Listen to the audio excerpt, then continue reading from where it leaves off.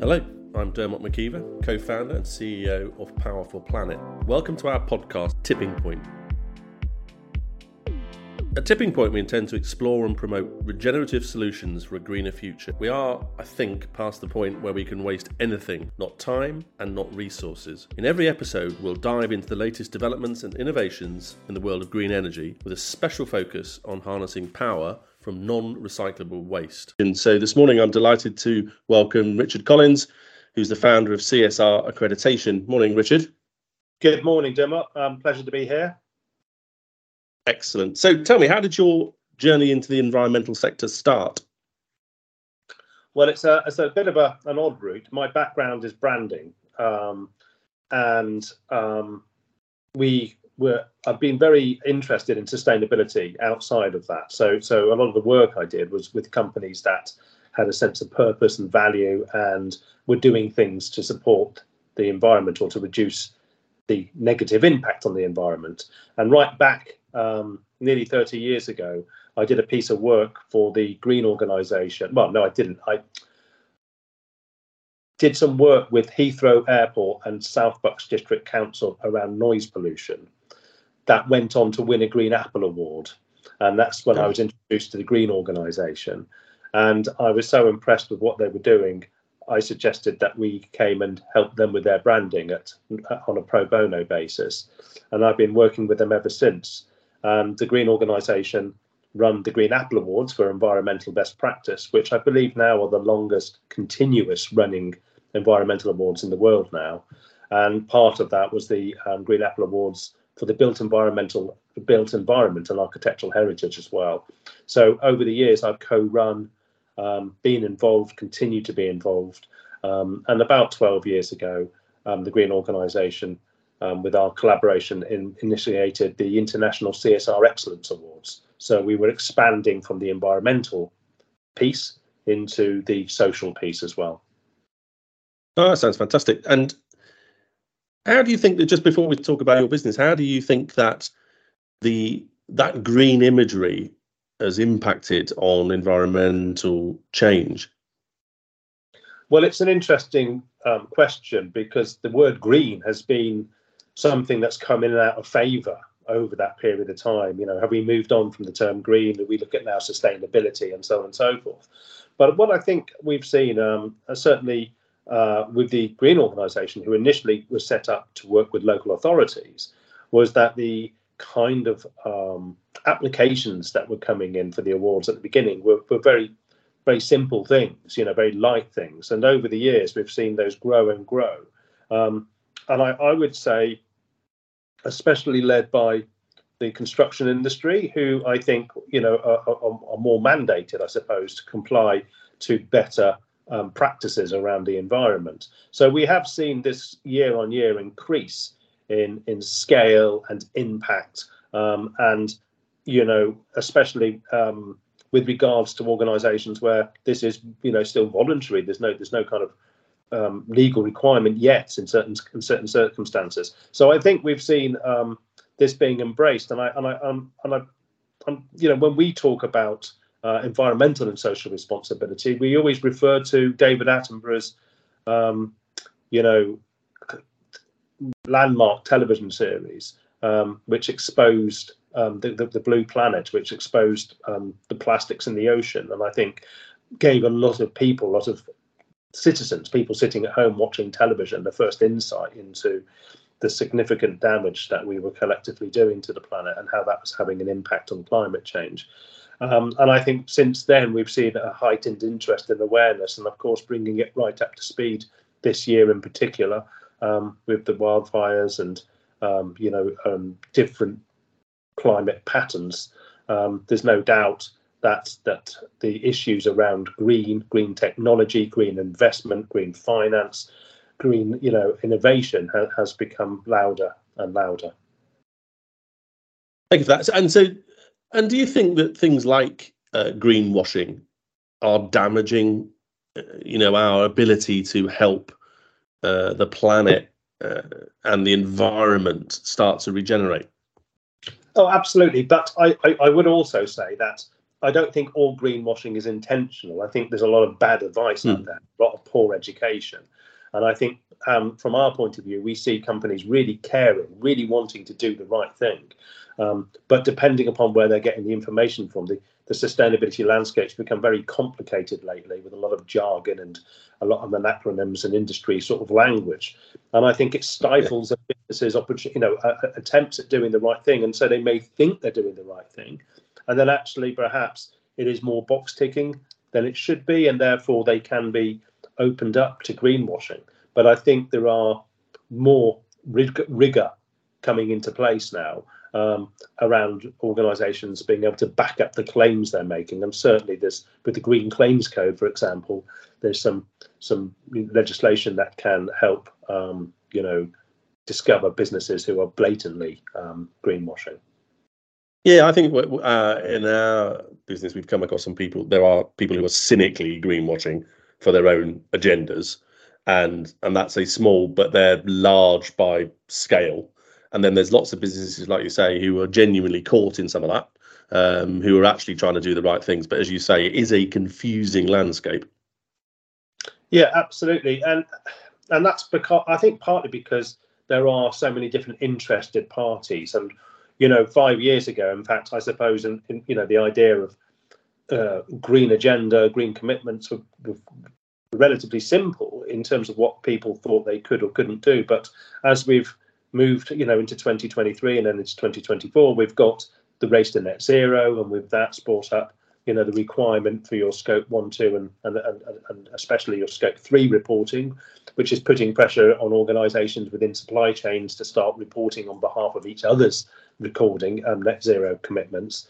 And we've also got some mandatory requirements, especially with the TCFD, around non-financial disclosure reporting. So there's stuff starting to come in, and then this is all being confused a little bit by the growing emergence of ESG, the environmental, social and governance agenda, and the confusion around what that is, what corporate social responsibility is, what social value is, what sustainability is, where these things overlap, where they're relevant, and so on and so forth.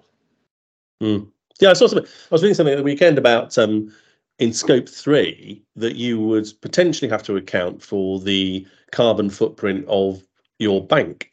So if your bank, and banks tend to have quite a large carbon footprint because of the things they fund, and that could potentially come into your scope 3 emissions, which seems it's a bit difficult for a business to account for that. Yeah, and I think that this is where it gets confusing. I mean, from our understanding, your scope 3 is your direct relationship you have with your customer or supplier up and downstream in terms of where you're buying products and services from and where you're selling products and services to. So it really is about that relationship and nothing beyond that. I don't know the detail here, but I would have said that the carbon footprint of your bank is relevant to your organisation and not an organisation you're dealing with. Yeah, no, I agree with that. So, but it's whether it's done cynically or it's just happenstance, it's confusing if you happen to be someone who is genuinely trying to understand their scope emissions when you read stuff like that. Yeah, absolutely. And that's what confuses things even more. I mean, our perspective is keep it simple, because if we keep it simple, and I'm not making it devaluing it by keeping it simple, it's about, providing a framework that an organisation can act on and then start to show impact. And then once they're on that and I keep saying once they're on that sustainability journey, I do believe that in most cases, businesses, organisations are on a sustainability journey.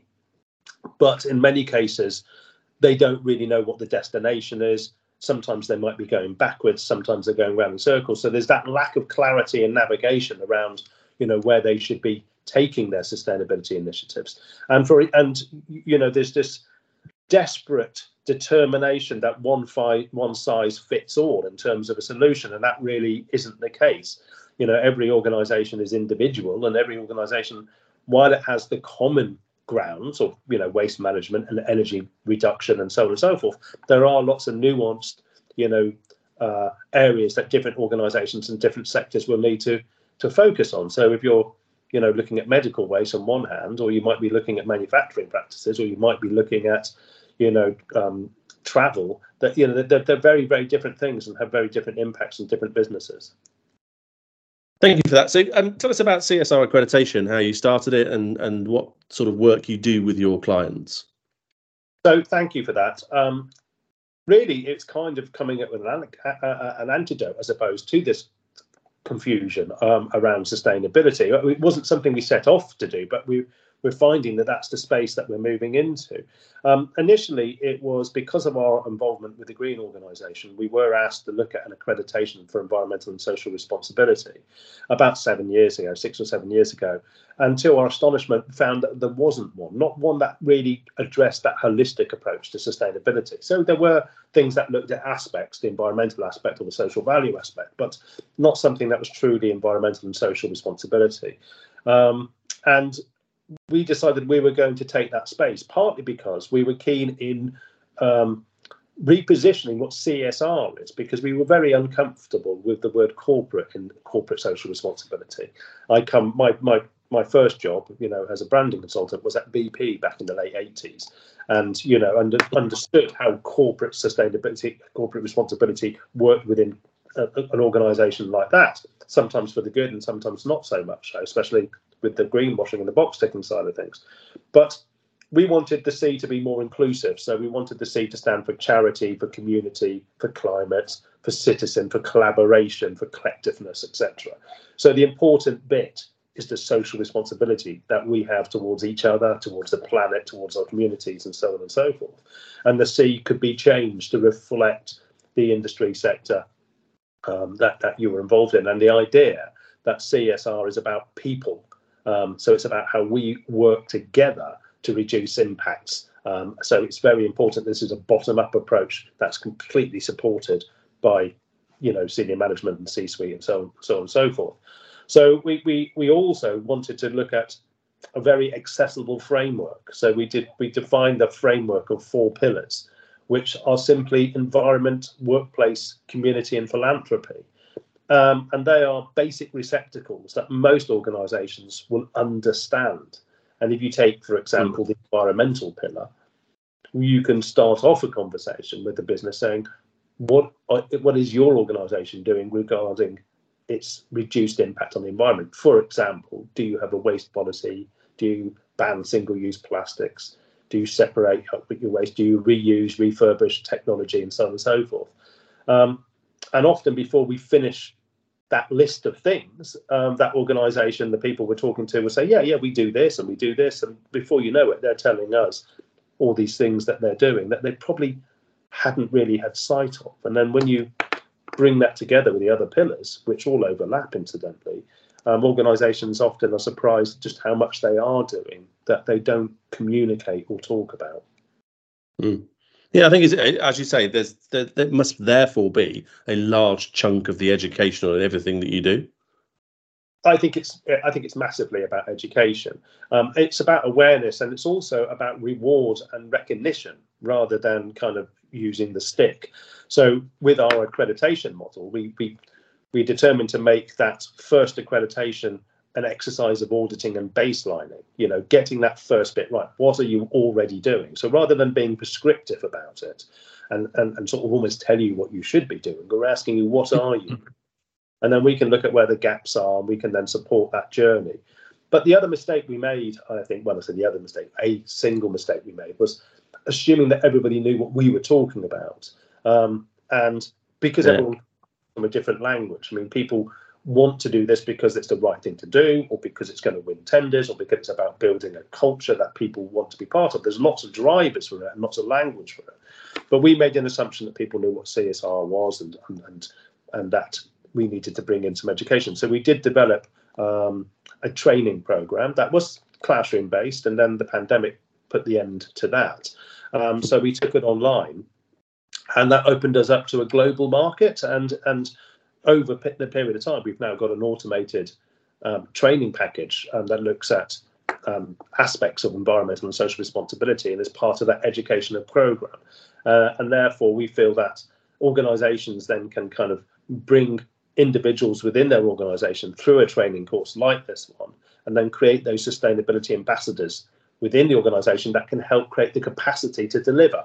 Because the other big problem is businesses and organisations saying we want to do these things, but we don't have time don't have the resources, we don't have the people.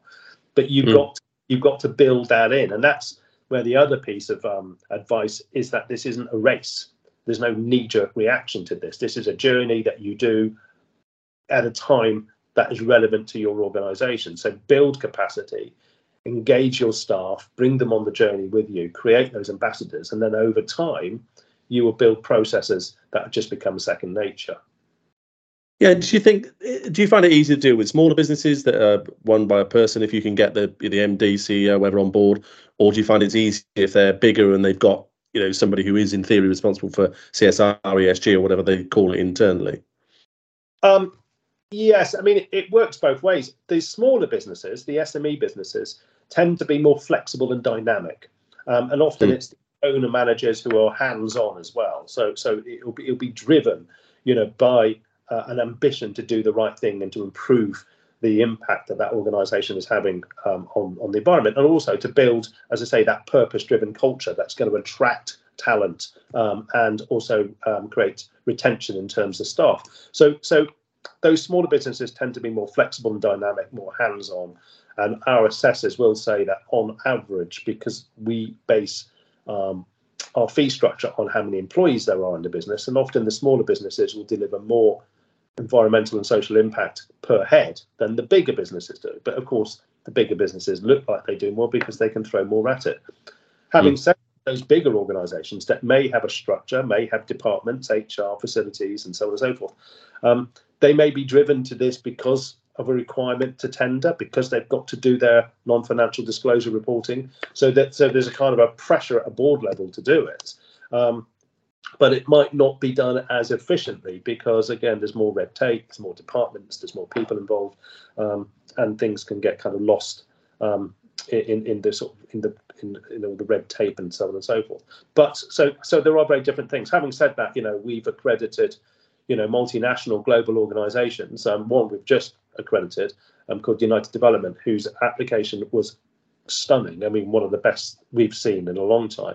But equally, we've accredited sole traders who work from home office, who are just, very passionate about doing what they think is the right thing. It's interesting. I mean, I think that the desire is there. I mean, it's very easy to get misled by the things you see online and things you see in the media.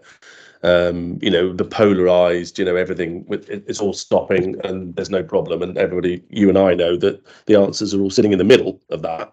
But it's good that the corporate world does genuinely seem to be trying to engage with the issues. And is that the sort of response you're finding when you approach the first time? Yeah, absolutely. I think, as I say, it's not as if this is brand new. I mean, there have been around, environmental best practice going back 30, 40, 50 years, and certainly with things like the Clean Air Act and so on and so forth. It's not as if, we're just coming to this, and it's just a question of how you can innovate. So I talked about the construction industry, and for a very long time, we've seen this with the Green Apple Awards, that that sector have been innovating, and partly because they have to respond to pressures from local authority tendering, so that there's a requirement that they do the right thing. But along that route, there's also been a lot of amazing green innovation.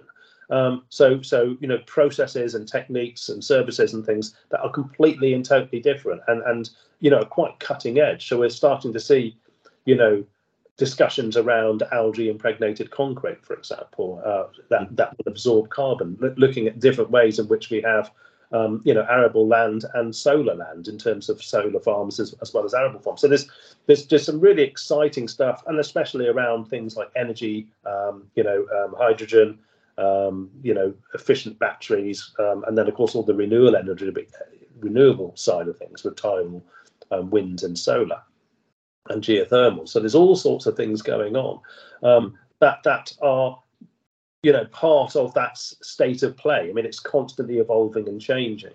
And I think where we see the cynicism is possibly where you get involved in politics, or because you just want column inches. I mean, the media likes to pull things down or likes to look at the negative. And the interesting thing that we find that everything we do with organisations is about positive storytelling. It's positive narrative, provided back it up with story doing. I mean, that's the important thing now, is to support the work you're doing with the evidence that you're making an impact. Yeah, I think it's sadly the human condition suggests that people tend to like disaster stories more than they like good news stories. But so what's the next big development for you guys on your proposition? Well, we're constantly growing. So as I mentioned before, we are quite a small micro business ourselves, but we have an enormous reach, and the online training meant that we developed partners in different countries. I think we've got partners in 14 countries now, and some of those are really beginning to develop. So we're now working. We already have CSRA Arabia in Arabic with all the training to support that, and that's looking at the Gulf states and Arabic-speaking countries. And we're in the process of building CSRA North America now. And again, it's a different language, it's a different mentality, so it's a different approach. But underneath that, the framework is the same, and so on and so. So we're kind of reaching out around the world, and we're finding there's a great appetite for that as well. So so it's just doubling down and continuing to build our visibility and presence. This year, we've been invited to be the sustainability partner for UK Construction Week, and we'll have a stand at their event. It's a 4-day event at the NEC, and that's really kind of speaking to the construction industry and the contractors and so on and so forth. And we're also going to be at the UK Business Show at Excel. So we're beginning to sort of tentatively, as I suppose we've come out of pandemic. I think for many of us, we kind of almost forgot what normal was in terms of business practice, but it's getting back in the room with people, it's networking, it's talking, it's creating visibility around what we do, and showing also, and I think this is important, that we are here to help businesses on a journey to future-proof their businesses. So it's about building sustainability into business so that they've got a legacy as well. And I'm a firm believer that environmental and social responsibility is a profit center. So there is that return on social investment. And I think if you get it right, businesses will build that culture that attracts people, will win tenders, will build their reputational value, and consequently will keep customers or attract customers, build that loyalty. So I think this is all about business. It's about having those positive impacts. And it's and we do want to show the commercial value as well as the social return on impact, which is the environmental and social value as well. Yeah, there's quite a big media pushback on you can't be green and profitable, and we know for a fact that's not true. And I guess you're seeing exactly the same thing. Yeah, and I think that's where it gets into politics a little bit. I mean, certainly in the US, there's a big backlash against ESG from a kind of Republican point of view, and the fact that the money isn't going into creating profit for businesses. Whereas I think the thing is that's just scaremongering. I think it's clear. I mean, on a very granular level, if you turn the lights off and turn your thermostat down and change to LED, etc., you immediately make savings on your fuel and energy bills. I mean, but we often say to people, what's the cost of not retaining your staff, of increased absenteeism, of bad reputation, of losing tenders, not securing investment? I mean, these are huge costs, and so in my mind, it's a no-brainer, to be bringing this in. And the world is changing. This is what the future shape of business is going to look like, and it's got to be including its impact. Not, again, we talked a lot about the environmental side of things, which is absolutely critical. But if you take the ESG, for example, loads of focus on the E, but not enough on the S and the G. Without the S and the G, without people behind this, we're not going to achieve these goals. So you've got to bring people on the journey with you, and therefore you've really got to address those social sides, the social impacts as well, and that's around gender equality and diversity, inclusion, mental health and well-being, apprenticeships, training, all of those things. They're all very important parts of the solution as well, in terms of building that legacy for future generations. And I guess thank you for that. And I guess I think that sort of brings you full circle, doesn't it? Because starting in brand, when people talk about all the time about what's the value of a brand, and it is quite hard to understand what it is if you try and measure it in a monetary sense. But I guess that brands that are successful, they get followed by people who consistently buy that product. And are you seeing that now? Do you think that brands with nature genuinely at their heart will survive and thrive over those brands that don't? Oh, we're seeing it already. You only have to walk down Oxford Street and look in all the shop windows, and all the messaging on the windows is around the reduced impact on the environment, on the sustainability, on the banning of single-use plastics and single-use products. I mean, there's a huge move, on a commercial, consumer point of view, but from a B2B point of view, we're certainly seeing that. And yes, I mean, you're right. We used to say, what we still do say, is that your brand is what people say about you when you're not in the room. And certainly 20 years ago, branding might have been about how great your products and services were and how much better you were than your competitors. Whereas I think the language of brand today is about how responsible you are as a business. And people will judge you on that. And that's what's making decisions, creating decisions in both people looking for jobs, in consumers buying products and services, and businesses buying products and services. And certainly we're getting, for example, with procurement, if you think about the reduced carbon plan that the NHS is now using, everyone who wants to be on the procurement roster for the NHS, need to have their carbon reduction plan put into place. So it's not just the brand thing. It's about, the fact that, you're going to have to do these things because they're required by, the supply chain that you work within. Richard, thank you so much for that. Thank you for joining us on Tipping Point today. Absolutely love that conversation. We look forward to working with you much more deeply in the future. And thank you again for the stuff that you've told us. Absolutely fascinating. Thank you. You're very welcome, Dermot. It's been a pleasure. Thank you very much. Thank you.